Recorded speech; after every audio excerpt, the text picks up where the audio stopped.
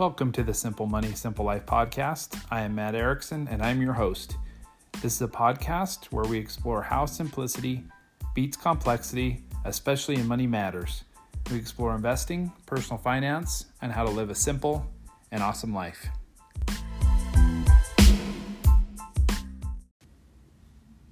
Greetings, everyone. Welcome to episode 83, titled The Digital Minimalist. And just to give you guys a quick update on what's going on in my life. So my wife and my middle son are down in Colombia right now. And he is down there, as I've talked about, I think on this podcast. He's going to be receiving stem cell treatments while he's in Colombia. So this has been a really interesting journey to get to this point. And people keep asking me how we discovered it, and I'll just say that it kind of fell in our laps, and my wife is really good at researching things and figuring things out, and so she did a lot of research and phone calls and also just a lot of, inspiration and help from more spiritual sources to help find this place where we're going. And we're really excited about the opportunity to have our son receive these treatments to help with the paralysis on the left side of his body that he received from a stroke 4 years ago during a brain aneurysm surgery. So we're really excited for him. It's been fun to talk to them the first couple of days they're down there, seeing a new country and seeing what Latin America is all about. And so it's exciting for them to be there, and we will be going back again in November, and this time I will definitely be going. So I'll be looking forward to seeing Colombia for the first time. Beautiful country, and just an exciting time for us and our family to experience this and see some awesome things happen for our son and for his growth and development. And it's a lot of you who listen to this podcast have been mindful of him and prayed for him and send us well wishes. And I'm just grateful for all of you for doing that. And I've just been reminded this last week or so how good people are in general and how many great people are really out there doing great things for people. And I've just had some people do some wonderful things for us as far as just wishing us well and praying for us. But also I've had a few people do some other things that are more, not just praying, but actually doing some amazing things for us and helping us with the financial burden that doing this created. And that's been awesome and super helpful. And it's a little humbling and hard to accept, but it's also very cool to see how unselfish and kind of kind people can be. There's a few people who have just really, and it's been cool to see how people have kind of reached out and done that. And I talked to them a little bit about it, and they all have different reasons of why they're doing it. But the bottom line is there's just many, many good people in this world, and I'm blessed to live around and with many of them. So it's really cool.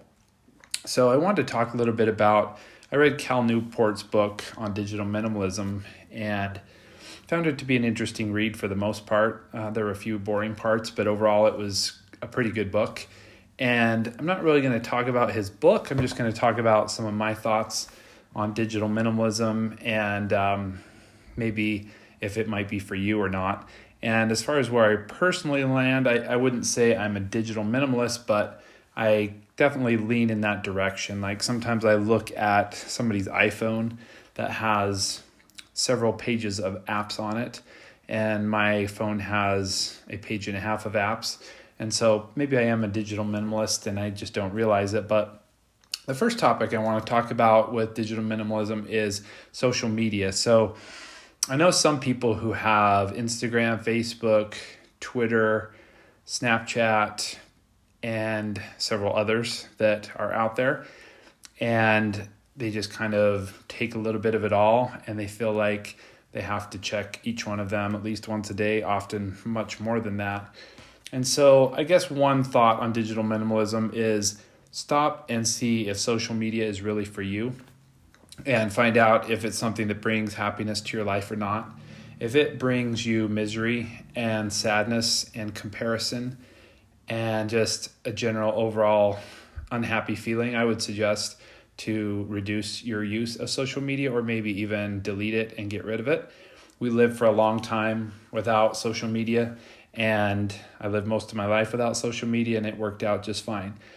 For me, I do have a Facebook and an Instagram account, and I've considered deleting them. I've considered getting rid of them, but at the end of the day, what I've kind of realized is as long as I can keep it in definite moderation, they actually bring me some positive things to my life. They allow me to connect with people who I may need to connect to where I don't have their cell phone number.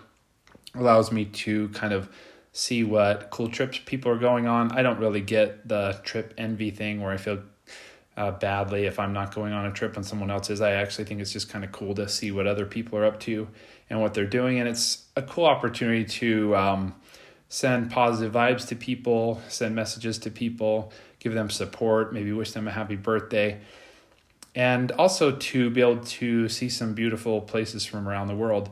But also those two platforms, Facebook and Instagram, I know can cause a lot of harm and can have a lot of bad things attached to them too. In my private practice for therapy, I work with a lot of people who struggle with feeling kind of addicted to social media or to pornography or other things. And social media can be an easy way to access that stuff. And so if you happen to be someone who's struggling with those kind of things, it might be a wise idea to get rid of social media. For me, where I've landed is I'm going to stick with Instagram and Facebook for now and use them in moderation. With Facebook, I have gotten to a point where I don't accept friend requests from everyone. I keep it only to people who I would feel comfortable kind of giving a hug to or feel close to. So I really don't want to be Facebook friends with everybody under the sun. That's just me. I'm just not the person who's going to have thousands of Facebook friends.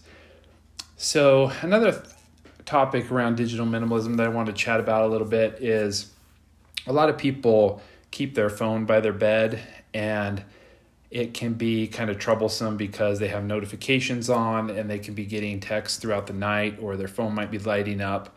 This can be a real problem for teenagers specifically who are very active with texting and social media and have all their notifications turned on. And so some people have found it really helpful to have their phone charged in the bathroom or away from their bed. Again, if you have tendencies to be on your phone a lot right before bed, or to look at things you wish you weren't looking at, or have a lot of notifications, I would recommend you move your phone away from your bed. Me personally, I actually do have my phone by my bed, and I use it as my alarm. I have all my notifications turned off, so I am not awakened anymore by text messages. The only way you can wake me up at night is by calling me. And so if someone really needs me, they can call me. So one of the best moves I ever made was turning off notifications. I don't even get a notification when I get a text. So I just check my phone when I check it. And I found that to be much more liberating and enjoyable way to live. So another thing with digital minimalism to continue is to make sure, if you're prone to endless scrolling or just random web searches or just kind of staying on and losing track of time, I would recommend that you predetermine how long you will be online and predetermine what websites or apps you will use, and have a little bit of a structured plan instead of just being left to kind of fate, because it's very easy to get sucked into games on a phone.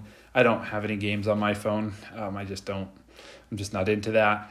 Things that you feel are taking your time away from more important things, I would recommend you delete those or set specific structured time around how long you will be on those set activities.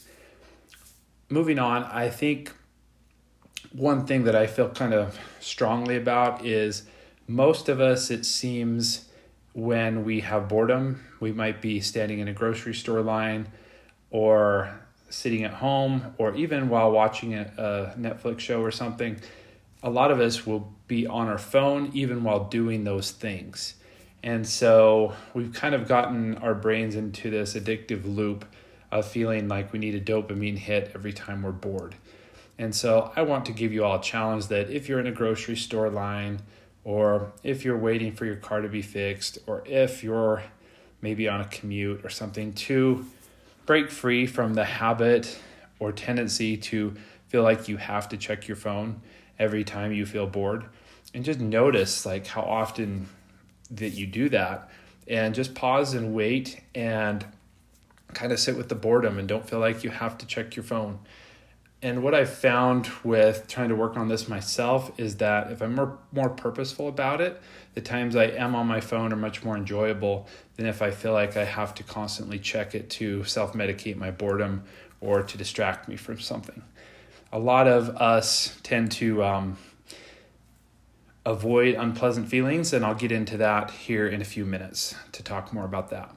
So in life, there are moments all the time where a stimulus happens and then our response comes next. And there's always, between the stimulus and the response, there's always a small gap of time of where we can choose what our response will be. A lot of times we get into habits where the response comes so quickly after the stimulus, we don't really remember that it's a choice of what we're choosing to do.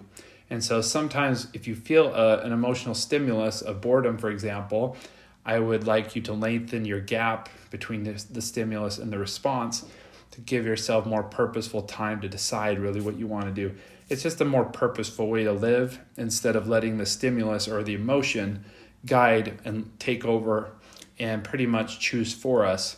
It's a way to bring back agency into your life and for you to choose what you're doing instead of allowing the emotional part of our brain to decide what we're going to do. We actually use the prefrontal cortex of our brain to decide what we're going to do. So again, making that gap a little wider and a little longer between the stimulus and the response.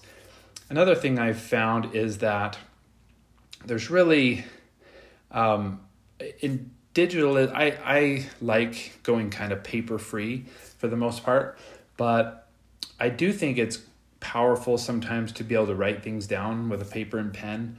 Sometimes a list that's written down with a paper and pen can be really effective in being able to get done what you need to get done by kind of doing a brain dump and getting all the anxiety out of your head onto paper. So while digital minimalism is really cool and kind of getting away from stacking papers and mail and everything is really cool, sometimes the power of paper and pen can be really effective in writing things down. Sometimes even in writing your feelings down when you're struggling, I think it can be really effective to do that with a paper and pencil as well, or a pen. The next one I want to talk about is like taking control back, and it kind of goes into one we were just talking about, but taking control back in your life and choosing rather than reacting. And so phones and digital means and computers and tablets and TVs have a way of kind of taking over what we're thinking and what we're doing, and even the way sometimes we look at life. And so sometimes going on a social media fast or going on a digital fast for a day or two, or for, delete your Instagram and Facebook apps for a week just to take a break and reset can be super helpful in helping you kind of determine how much control you really have and how much choosing you're doing or reacting you're doing. It's just a good self-awareness exercise to kind of see where we're at. Another step in kind of becoming a digital minimalist that I think is good is, like, a lot of people have multiple email accounts, multiple financial accounts, multiple investment accounts, multiple social media platforms, and just have stuff everywhere. And so maybe it would be good to consolidate some of that and eliminate some of that so that you don't have so much stuff on the back of your mind. And so learning how many email accounts do I really need? How many bank accounts do I really need to have? How many investment accounts do I need to have? And maybe simplifying that process so you don't have to keep track of so much. Some people have so many things, I don't know how they keep track of it, but just something to consider.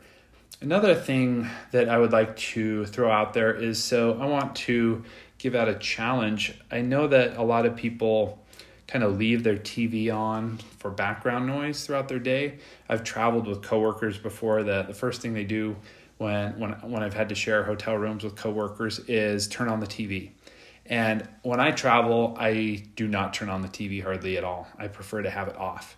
And a lot of people have televisions in their bedrooms, in the kitchen, multiple TVs around the house. My wife and I decided a long time ago we're only going to be a one TV family, so we have a TV in the TV room. Downstairs, we don't have any other TVs. We've only ever had one. And a lot of people run their TVs kind of in the background because they want it as a distraction, as a way to maybe avoid conversation, avoid emotion, avoid interaction. And so one thing I'd like to kind of challenge everyone out there is to turn your TVs off. Maybe consider becoming one TV family.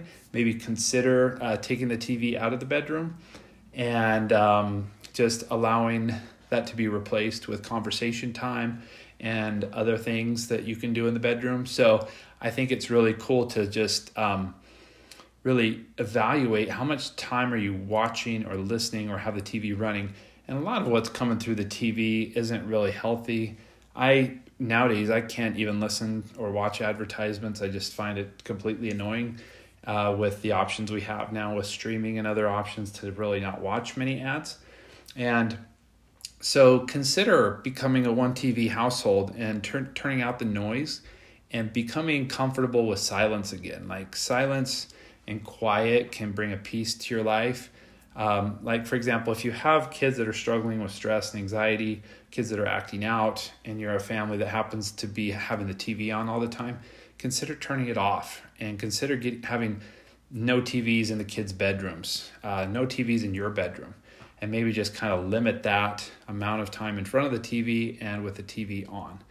It's just something to consider as you think about the digital minimalist movement. So the whole point behind being a digital minimalist is learning how to really only bring in things to your life that bring you value.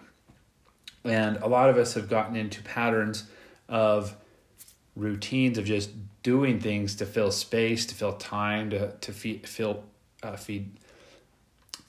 our minds because they're bored. And so one thing that we can consider instead of doing that is to replace that activity with something that's more positive, maybe like some stretching or some deep breathing, or maybe going for a walk or playing a board game or cooking together, or something that might be a little healthier for us rather than just isolating with a screen. I think it's our brains are probably evolutionarily changing because of our digital habits, which I don't think is a really great thing. A lot of us use computers at work a lot, which I think emphasizes again how important it is to have non-screen time in your life.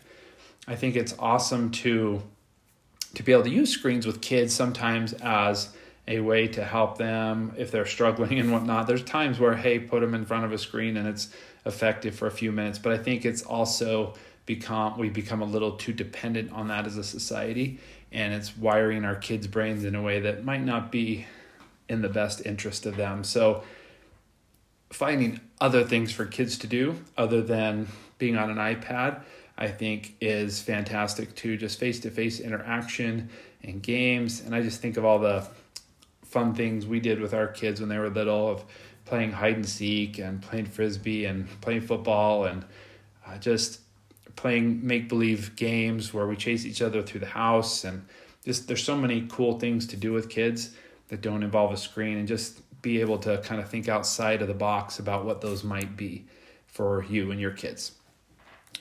Just this episode today is just meant to kind of get your mind thinking, get your mind considering, pondering what your habits might be like. Do they need a little bit of a revamp? Do they need a little tweaking, a little bit of change to make your life better and more enjoyable and more purposeful?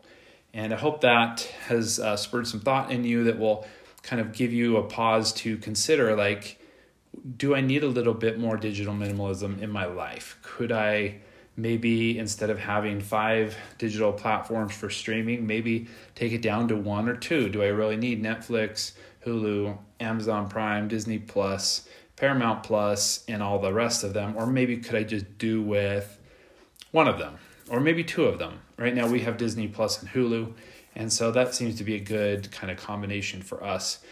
We don't have any cable or anything of that nature. There's so much free good content out there. For me, there's no real reason to have that. Anyway, I hope this episode has caused you to be pensive and consider some ideas to change or to add to your life.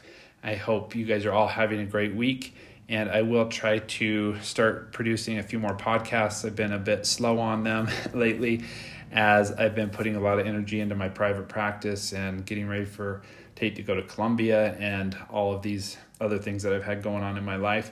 And the one thing I don't want to do is have the podcast be a burden, because I am committed to living a simple life and not being overwhelmed. So if the podcast starts to become a burden or something that's causing me stress, I will stop doing it. So far, it's been awesome to be able to share my ideas and hopefully motivate and help some of you. I would love it if you could share the podcast with a friend. Apple reviews are amazing. They really help the podcast spread to others. And remember, the simple life is a good life.